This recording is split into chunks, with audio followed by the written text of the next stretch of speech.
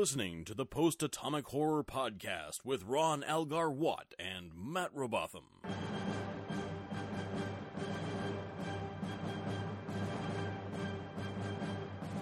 Episode 69, covering Unnatural Selection and A Matter of Honor with Amanda Smith.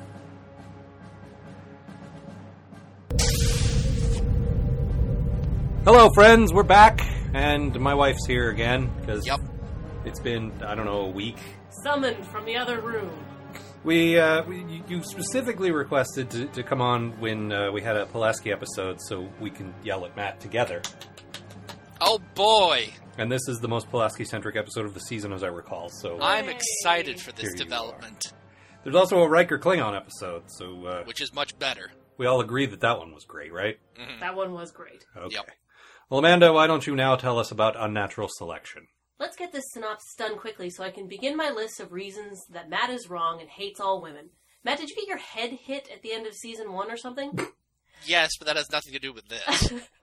The Enterprise is rushing around, tripping over anomalies and not fighting any Romulans at all, when they come across a derelict spaceship, the USS Lantry. Oddly, it's not a Reliant class or another twin of the Enterprise. They exercise a surprising amount of caution. Maybe everyone learned a thing or two from their encounters with the Ferengi headache ball. And instead of sending half the bridge crew over into a dangerous situation, they turn on the view screen remotely and see that everyone on the bridge has turned into mummies. Pulaski uses her doctoring skills. You'll notice the doctoring, not mothering skills she possesses, to determine that the crew has all died of old age. It turns out that the Lantry had just left a genetic research station. Nothing suspicious about that at all. Oh, naughty, naughty genetic engineers. They've been creating, not breeding, a new race of telepathic supermen, because that worked so well in the early 1990s. The genetic engineers have all caught age, but their super children haven't. They plead with Pulaski to have the children whisked away from the scientific home for the elderly, but she refuses, quoting quarantine procedure. The engineers mention that the children are a huge leap forward in science, and that suddenly changes Pulaski's tune. She's got a good head on her shoulders. Science is more important than a few super children. They run some tests, and the science babies seem to be uninfected, and Pulaski asks Picard if she can go onto one of the plentiful shuttles with them and test it without infecting the rest of the ship. Because she's got courage of her convictions, unlike some doctors I could mention. She is then infected with age. Cue Matt saying, "How can you tell?" It turns out that the kids' special genes mean that their antibodies kill everyone they come into contact with. Hooray. But there's no Tasha N for my favorite Enterprise doctor, as O'Brien, who now has a name that will be said 50 to 100 times a minute in this episode, discovers a way to transport the virus out of her. The children are doomed to a life of isolation, and the rest of the genetic engineers are fixed as well. I guess. Against all original series tradition, they head back to the plague ship and destroy it, rather than leaving it in space to collide with a sentient probe or god or whatever. And everyone heaves a huge sigh of relief that their competent doctor is saved and is able to go back to keeping them alive despite the horrors of space disease. Yeah, I really enjoyed this one. Well, let's go through your good thing, bad thing first.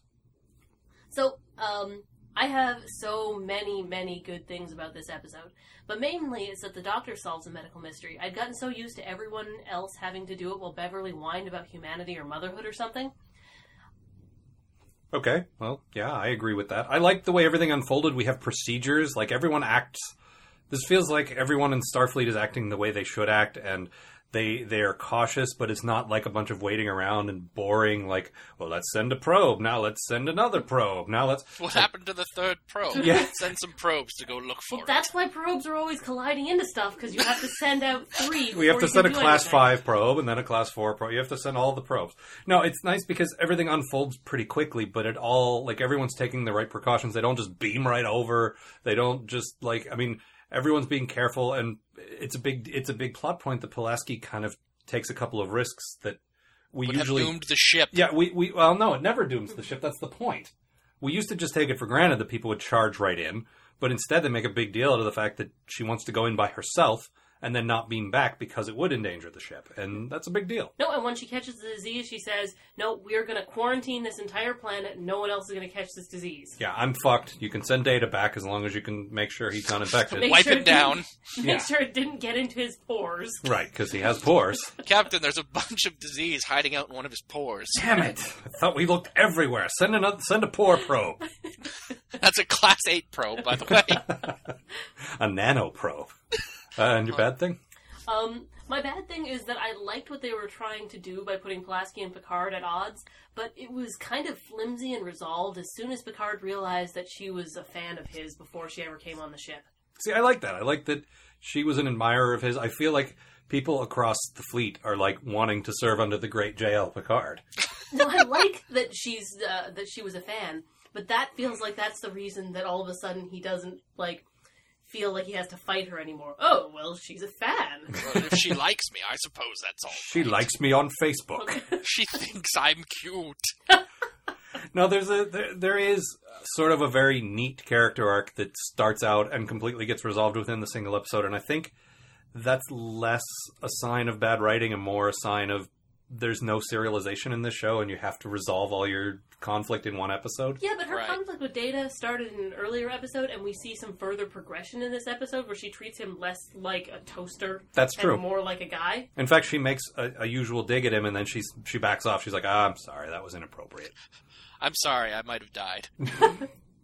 Yeah, no, I liked it. And I liked, again, within the confines of a show that more or less has to wrap everything up week to week, I think they did a good job with that. I also think that this felt sort of like the best possible way a spec script could be sent in. Like, I don't know if this was a spec script or not, but it feels like someone on the outside looks at the things that they're doing every week and going, oh, for fuck's sake.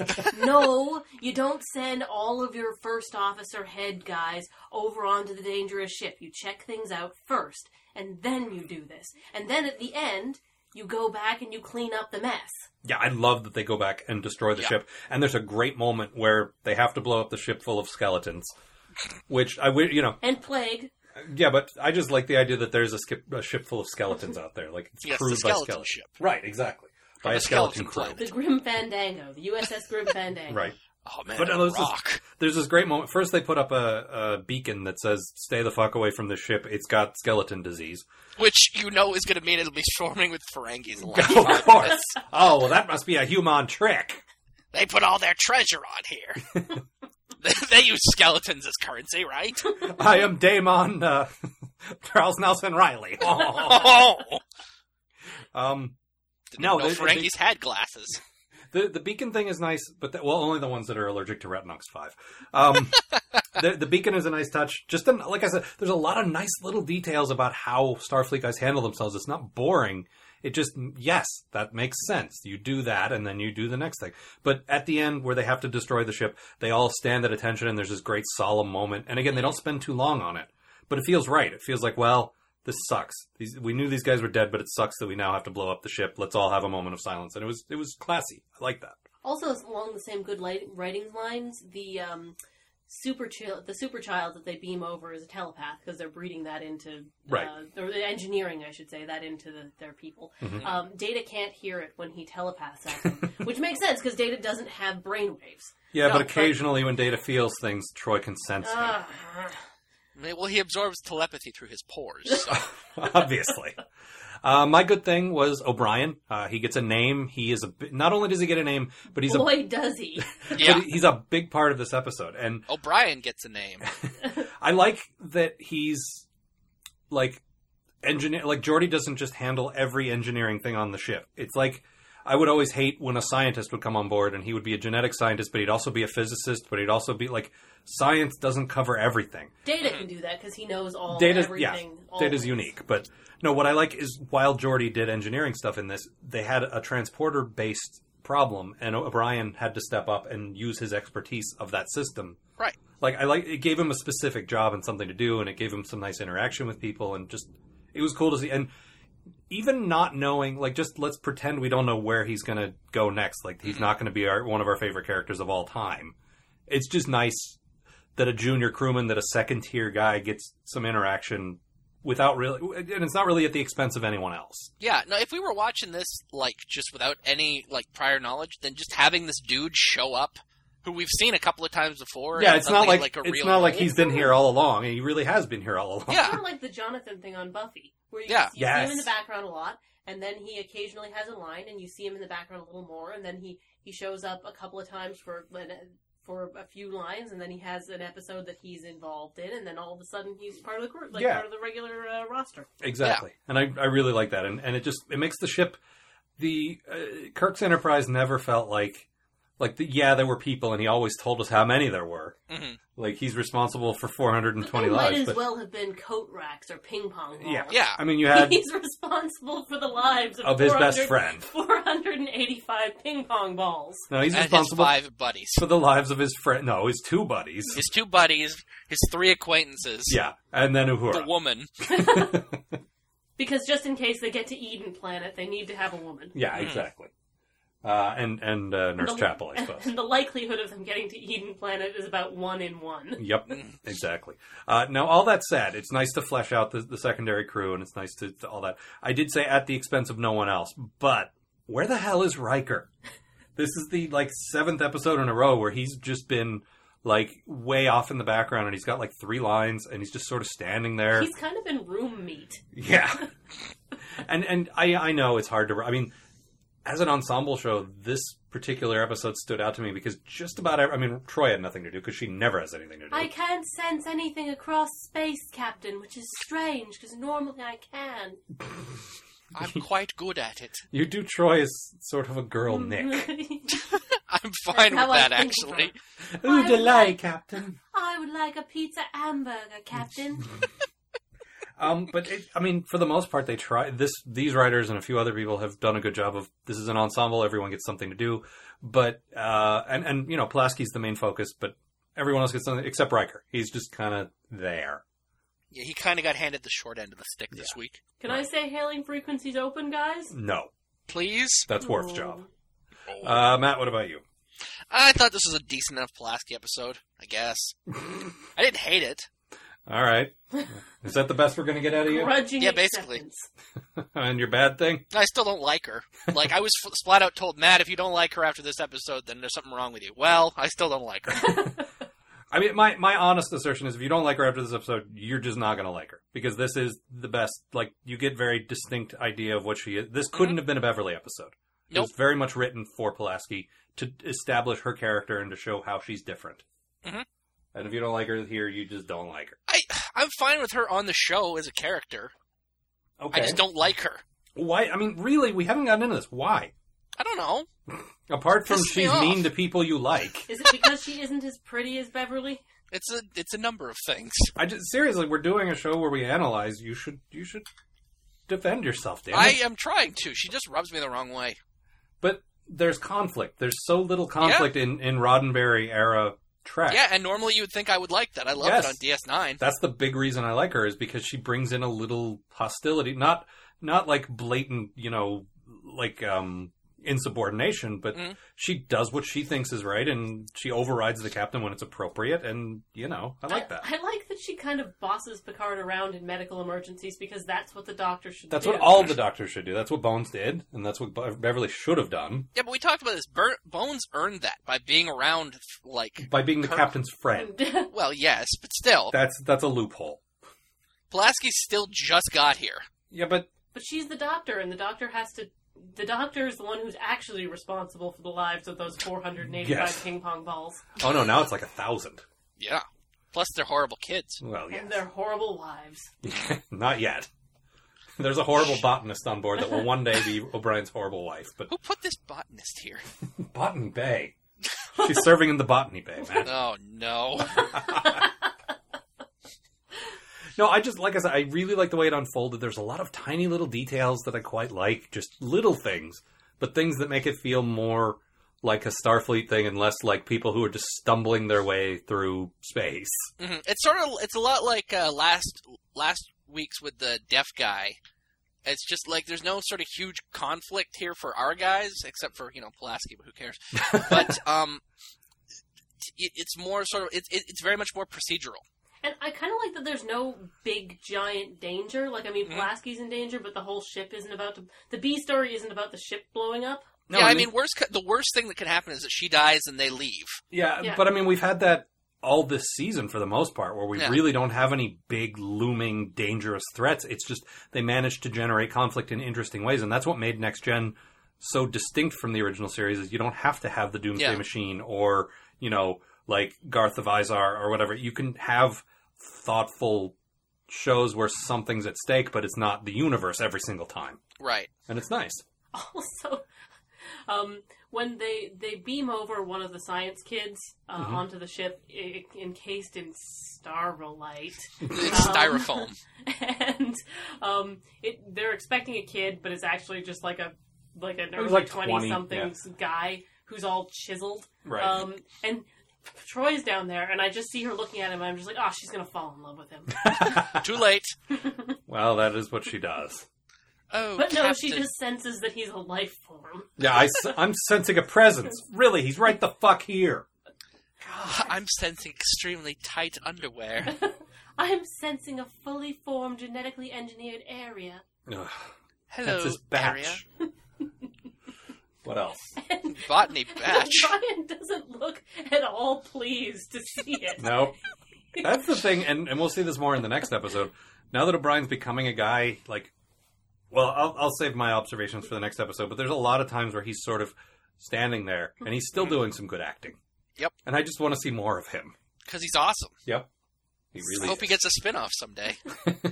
Sir, his chiseled features are making me uncomfortable and doughy. Wish I looked like that. Would you stop eating mutton every day? Maybe then you would be a little less doughy. I won't be doing that. Oh, I don't think so. You And- can get Guinness in the future, right? Well, sort of. Synth Guinness? Ugh, that's the worst. Any further business? I mean, this was just good. It was solid. Like, even, you know, Matt, even though you don't like Pulaski, you have to acknowledge that this was a decent episode. Like, it It was wasn't... an okay episode. Well, it was better than anything in season 1. That's true. It was better than, I don't know, the outrageous Okana. That's certainly true. Oh, the main doctor from the planet looked like everybody's mom. Yeah.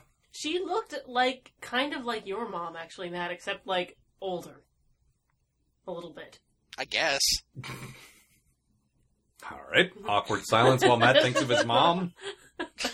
Are we ready to press forward now? Please. I have one more thing. Okay. And that is, what the fuck, Star Trek? The hair is getting even weirder. Like, Yeah, you guys are too young to remember the late 80s. That's just hair. like, it looks like Wesley's trying to copy Riker's hair, which actually I kind of like, because he's like, I just want to be like Riker. Well, yeah. But he uses all this hairspray to make it happen, and then the guy down at the transporter, Yeah, pad with O'Brien's... O'Brien's like assistant. it's huge and Oh, stiff. God, yeah. It's like plastic. That's It's made of styrolite. So that's your haircut there, eh? You look like that every day, huh? Listen, we can't all be born with beautiful, like, curly locks, okay? How No, long that's does that true. take you every morning? You can't. All right, do you have a quote for us? I do.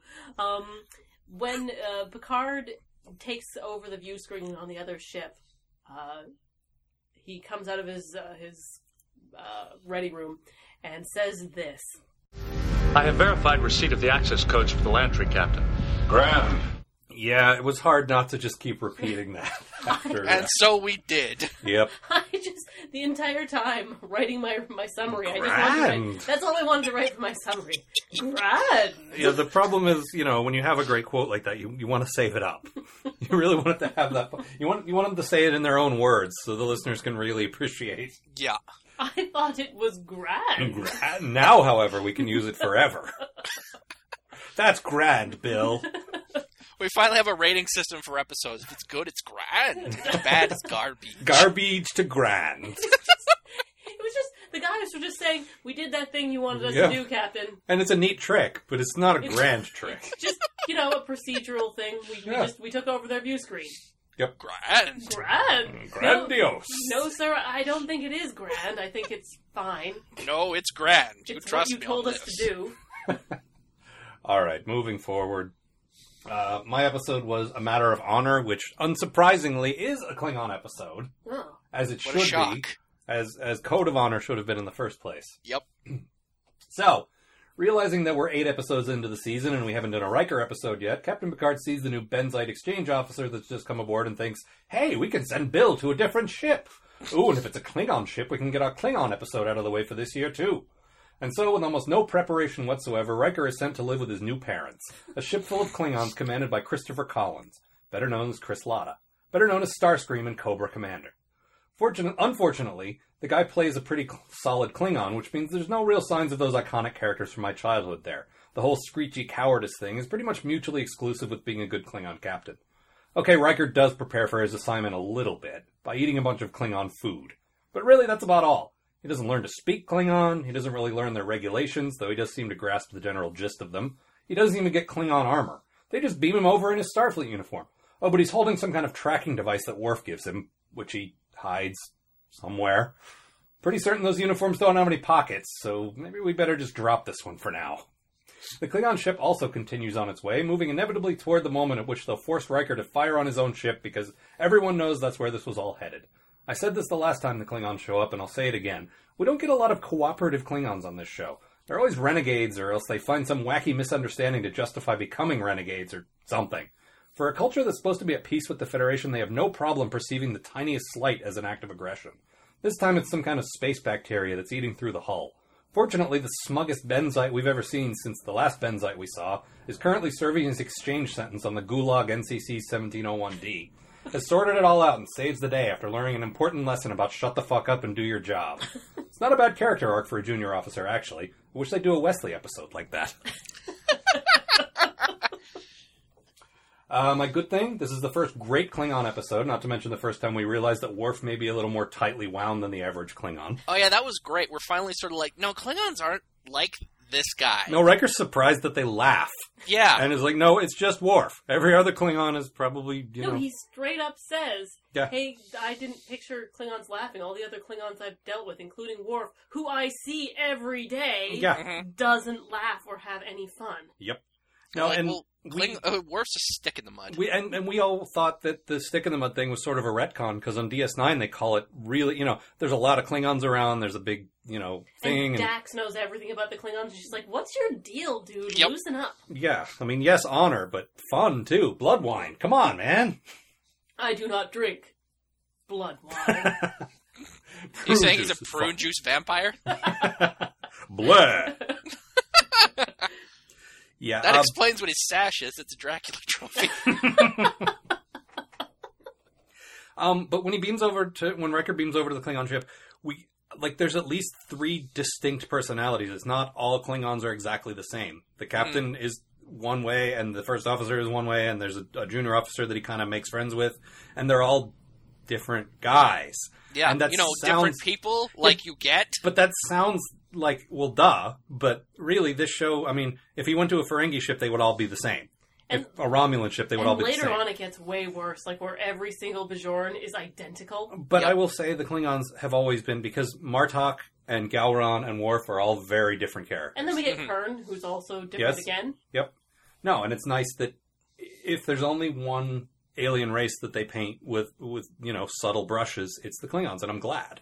Weird, because the Klingons are not exactly a subtle race. Well, there are some that are totally, honor, and then there are some who are like, yeah, honor, I guess. Whatever, man. Settle down. No, I really enjoyed that. And I like, the Klingons were, like, it was nice to see them in season 1, and we're starting to get an idea of what they're like, but here it's really like, okay, this is right. This is what they're like. I'm also kind of curious about where women fit into the Klingon culture. I want Peter David to tell me. Because you get Klingon chick warriors who are on the ship, but we don't ever see a Klingon chick captain. They aren't allowed to be the head of, like, in the council, and they're not allowed to be landowners or whatever. So where's the line? Like, what's their deal? I think somebody has probably made sense of it, but you're right, it is a little confusing because, yeah, there's going to be political intrigue episodes where the Duras sisters can't head the council. They have to have their brother stand in because he's a dude. And then later there's a thing about land ownership because Quark has to be the dude because the female Klingon can't do that either. So yeah, there is some inconsistency there. But I mean, you can still serve on a Klingon ship as a warrior. Yeah, because there's two of them, which Yeah. Riker threatens to sleep with both of them, because of course he does. There are two of them. Yes. Maybe he did. We weren't with him every single moment. Yeah. Which would mean he's had more Klingon tail than Worf ever gets. Yep, because at one point he has sex with a half Klingon woman, and that's pretty much it. One half. Yeah. Yep. Half. That doesn't even count. Also, I assume that Riker's also probably gotten with Dax. Because, Yeah. probably. Yeah. And Troy. Well, So, yeah, we know. Yeah. So does Worf just follow Riker around? I think so, yeah. He just gets his sloppy seconds. That's just how it goes. My bad thing? I actually had trouble thinking of a bad thing. I guess. Yeah, this is a fucking great episode. Yeah, it is. I guess the Benzite exchange officer is annoying. Well, he definitely is annoying, but he's supposed to be annoying. Does that count? I just don't get, like, it seems like this whole exchange thing is really sloppy. Yeah, that's It's badly thought out. No, everyone just goes to the ship and acts the way they normally act, and they're expected to, conform to... And I wonder, like, who is in charge of this? Because he goes to an indoctrination meeting where they're supposed to tell him how things run on the ship. Who is running it, Troy? I sense you're all nervous, so we'll break early. It's like, like there's no prep for this whatsoever. Like they dump Riker on the Klingon ship because it's in the area. Yeah, and the thing It is... feels like the entire episode took place over the course of a day. Well, and when he beams back, he says that was the shortest posting ever. Like, they make a point of saying he wasn't gone very long. Yeah. The thing is, especially on a Klingon ship where they make it very clear that he could die if he doesn't follow regulations correctly and observe their customs. It seems like he should be very, very up to speed on how things work. I sort of feel like the Starfleet guys are like, well, they're not going to kill him. Come on. But they would. And the Klingons are like, yeah, we will do that. Yeah. So. And putting someone on the bridge of the Enterprise is always out on the frontier and doing dangerous stuff. You need to have everyone who knows what they're doing. Yeah, because the view screen comes on and some really specific, alien with very specific, needs comes on, and you say the wrong thing and you're fucked. Well, we had that one guy who, if you didn't say their greeting correctly, exactly, that's they what I was would thinking blow of. up the ship. Yep. Yeah, some fucking Benzite guy's gonna be like, excuse me, but the Well, actual actually- way, boom, you're dead. Yeah.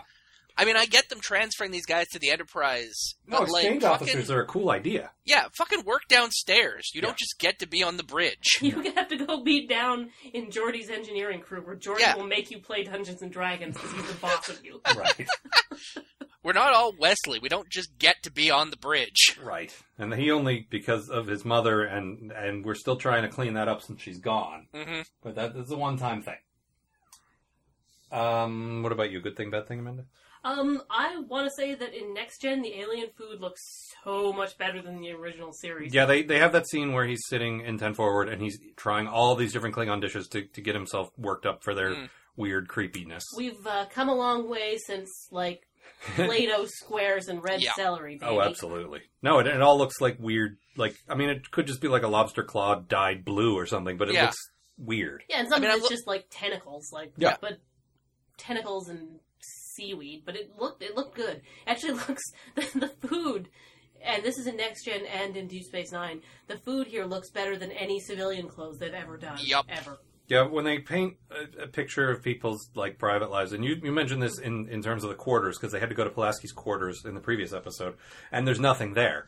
Nothing. They don't do a great job of always painting what people's off hours look like, and that includes clothing and stuff. But... And we know that they have interests, and we know that they have everyone in Starfleet is interested in the past, so they could have specifically naval ships. Yeah, model ships and books. Yeah. So, like, Riker's got his trombone and nothing else. Yep. And his harp porn collection. Well, yeah, but the harp porn is, you can turn that off. Disc, yeah. Yeah, it's that's not hidden under his mattress. Right. Picard doesn't even have a bookshelf. Nope, he with keeps all those books. He keeps that stuff in his ready room. Yeah. So his bedroom is just that big window. It's just that big window and his tiny pajamas. I like that.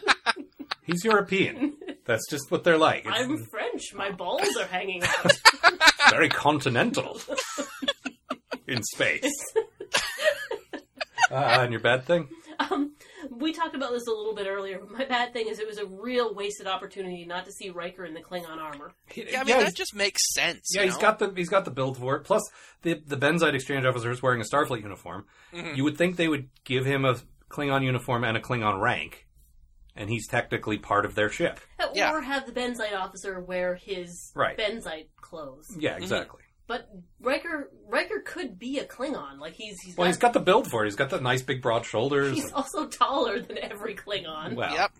He just leers over the captain. Chris Latta, a.k.a. Chris Collins, at this point in his life, we had, on Sarcastic Voyage, we had the writer, guy who wrote for Transformers and G.I. Joe, Michael Charles Hill, right? Yes.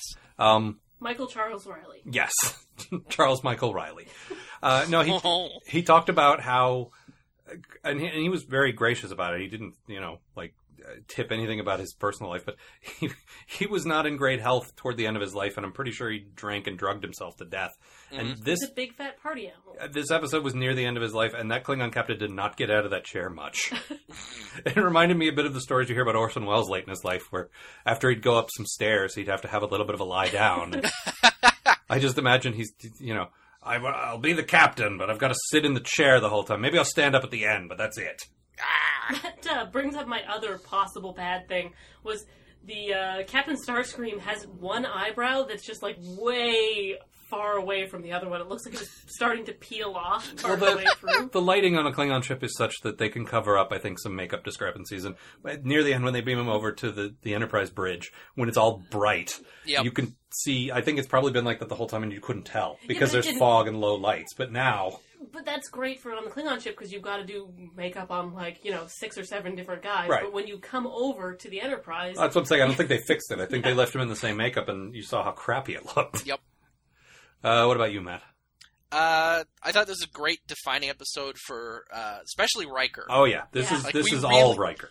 We really get him as a guy now. Like I love him just sort of throwing himself into Klingon food. He's got like a big fucking table of this stuff, and he's just going through it. Yep, and he's not like ew.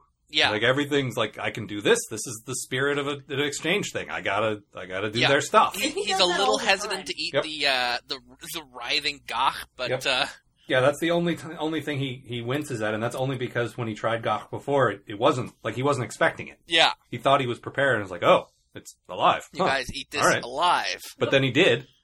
But Riker does this every time he goes down to an alien planet. He's one of the few of the Starship officers who's not just like, oh, your primitive planet sure does suck. Well, and that's why I buy that he's the charmer. Mm-hmm. Because that's why it doesn't bother me that he sleeps with everyone and everything, because he does that. Because he goes somewhere and he's like, you guys are pretty cool. All right. But he does this even on that horrible Angel 1 planet of women. Yep. Where he's the only one. He puts on the skimpy outfit and he's like, all right. Picard looks like Picard's... this just looks like Picard's pajamas. And continental. My balls aren't hanging out, though. No, I agree. This is definitely like a definitive Riker episode. Yeah. And especially the first thing that happens after he's welcomed on the ship is the first officer challenges him and he fucking knocks him on his ass. And of course he does. Sucker punch. Like he's respectful, but he also steps up when he has to. Apparently Klingon ships are a lot like prison. Yeah. If you take out the first bitch, then, yeah, everyone else will step back. But there's a great bit when they're eating. Uh-huh. And this will, I don't want to tip my quote yet, but there's a bit where they hint that he couldn't handle Klingon women, and he's like, take them both. I bet you will, too. Yep. I bet you Bill. Anyway, no, this is one of those episodes I hadn't seen, but I'd read about, so I had a very sort of specific idea of what it was going to be about. Riker goes on board, and he finds, everyone rags on him, and at first he thinks he's going to quit, and then he sort of rallies. Not like that at all. He drops into the role as like a Klingon commander. And most of them, apart from that one thing, and the fact that the captain gives him crap, but the rest of the crew just completely respect him and like him. Yep. And they're all laughing together within 5 minutes. And I like that the Klingons are willing to, and they say we haven't seen a lot of humans up close, but they're willing to, they're not just like, oh, you're a human, so you're not as good. Right. Yeah. No, they're like, all right, let's see what Starfleet sent us. Oh, you're pretty all right, Bill. I like that beard. Yeah. Let me ruffle it. No, it was fantastic. I quite enjoyed this one. No, I thought we lucked out. This week was, I thought, 2 quite good episodes. And different from each other. Yep. Oh, totally. But once again, there's not really any huge looming, overblown threat. No, the worst thing that's going to happen is, because, it's pretty clear that the PA is no match for the Enterprise. It's a little dinghy. They're not going to get blown up by that. No, but that could still start an international incident. True. that could lead to war. And Riker's in danger, but... Yeah, we like him. Yeah. But apart from that, it's not like, some evil... Like, it's just a misunderstanding. Yeah. And it could have gone so wrong. It could have been just such a terrible, farce. Yeah. But it was handled quite well. That misunderstanding, that sort of leads into my bad thing, which is we got another fucking Klingon captain who's just like, I want to attack the Enterprise. Well, yeah. It's just like Worf at the back there. I think we should shoot it. Yeah, no. Fucking knock that off. No, we gotta shoot it. There's, this is something that will continue for a long time, which is just every Klingon ever always turns bad. It's like, well, we're their allies, but at the drop of any hat, we will turn on you. At the drop of a Klingon Dracula trophy. No, but overall I quite enjoyed it. And Riker's thing toward the end where he tricks the Captain Starscream into beaming over to the Enterprise and then takes over. Oh, and that little, Worf gives him a little sort of homing device when he leaves. Right. That looks like a Klingon vibrator. Yeah, it does. That looks like. It looks like a silver bullet. Yeah. Yep. Here, you'll need this. I will? I don't think I will, Worf. And we don't know that he didn't get with those two. He probably didn't because he didn't have time. But it's possible. He might have done. Yeah. Or he might have gone back later. Yeah, it's quite possible. Hi. I could breach your hull. Oh, and I love Riker and the Commander Klingons' sort of friendship. Yeah, no, they have a great relationship. I would have loved to have seen them bring that guy back eventually. They don't have to bring everybody back. Not that they bring everybody back, but they have to bring him back. I'm sure it's in a Peter David book. Probably, yeah. Called And Riker's I think Best this ship goes on to have book adventures. It's just a ship. It's just one Klingon ship. They have millions. Book adventures. Of course. Audio plays. Yep. And yet Grappler Zorn has not been in a single expanded universe story. Where's the fucking justice there? It's a goddamn travesty. They should have been a story of Groppler Zorn's redemption. Yes. Yes. Exactly. I mean, even Mr. Hengist came back once. Well, obviously there's a void in the Star Trek expanded universe, and we need to fill it. Talking a little bit more about the Benzite officer, there's a scene where he's just sort of wandering around the bridge. Yep. And he goes up to everyone and says how much better they could do their job, but doesn't actually give them any suggestions. Nope. And I just felt like, good. Doesn't feel nice to be smugged at, does it, Enterprise crew? It's not a very nice thing to do. This season they've really backed off on that, which is nice. But yeah, it's not time to let them off the hook yet either. Fine. Enjoy this. It's not very nice. But we haven't... I mean, Matt, have we had a lot of Shut Up Future Man moments this season so far? Not so much this season. That's what I mean. I think they've improved. I think that has... I mean, there's been one or two. Well, they still need to. They still need a dressing down from a blue man, though.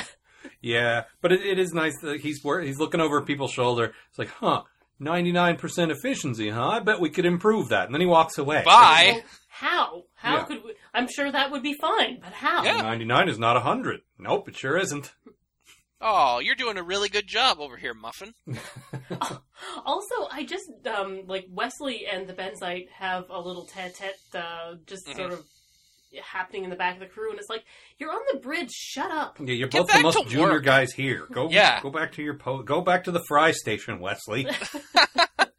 I don't see, because I don't see any of the other guys in the background ever just sort of having little chats. No. That's what the elevator's for. Yeah, we talked about this during the episode. Peter David, not surprisingly, actually talks about how no one on the Enterprise that's not a bridge crew ever sort of talks in the background or anything. Right. And it's just, when you're working for Picard, if you're not one of his best friends, you kind of keep your mouth shut. Well, that makes sense. He's a scary dad figure. You said at one point that when he kind of gave the Benzite a dressing down, you're like, I really would not want to disappoint that guy ever. No, you get that kind of dressing down from him, you go back to your quarters and you kill yourself. Well. Oh my god, I disappointed Picard. Maybe that's he doesn't why even know who I am. Maybe that's why Riker's got so many daddy issues. That makes a lot of sense. He had a good relationship with his dad, but now he's made him question everything. That could very well be. This episode, O'Brien had 3 lines, and he was just awesome. There's a bit when the Benzite first beams on, and he says something smug, and O'Brien's just got a look. Yep. That's it. It's just a look. And he shares it with Riker. Yeah, it's like, oh. And it's just right there is better acting and better character development than Troy has gotten so far. Mm-hmm. It's sad. That one moment. That face. And then when Riker goes over to the Klingon ship, he's just sort of ribbing it. I don't envy you, sir. Well, why not? It should be fun. Okay. Whatever. Have fun. God. And again, we might be projecting because we know what O'Brien's going to be, but he's just so fucking likable. Yep. And Cole Meany's so great at carrying. You know, they gave him 30 seconds worth of lines in this episode, and he nails it. Great in all of them. He's so fun. Anything else? No. All right then. Usually it's like, I don't think so. No. I'm tired of saying I don't think so, or All right, I think then. that's it. Very well. So no. How about you? Also no. All right. Let's go Say to my right. quote then. No. No. There you go. Let's go to my quote then, which is they're in the mess hall on the Riker, on the USS Riker, on the Klingon ship, and they're giving him crap, and he just completely nails it. Would you like something easier? Easier. Yes. If Klingon food is too strong for you, perhaps we could get one of the females to breastfeed you.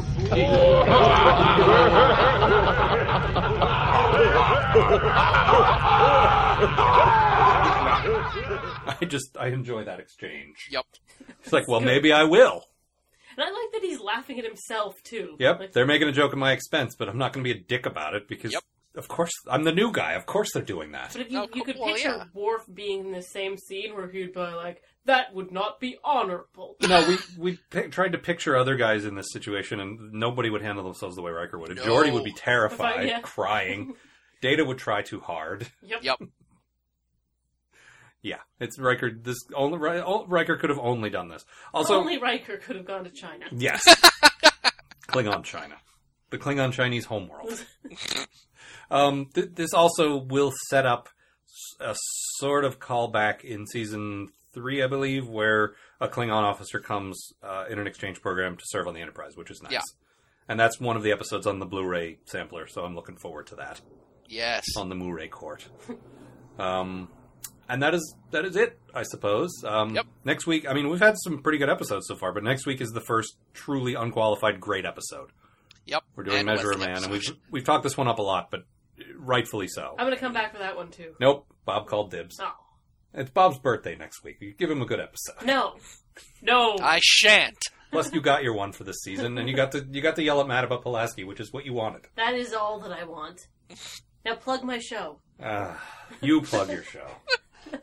So, if you enjoyed my appearance here, me and Irene, who I don't think you've had her on this show. No, she's far too busy for us. Oh, yeah, she's too important to talk about. She's not too important to talk about Star Have you Trek. seen the size of her briefcase? Jesus. Yeah. But she has been on the Sarcastic Voyage show. We do a review show where we review literature books and trashy anthologies. It's Girl on Book Action, which you can find at girlonbookaction.blogspot.com, and you should. And that is all. All right, and with that, we will be back next week. Matt, say your thing. This episode was grand. That's not your thing. I have a new thing. We can't end until you say your thing. See you, folks.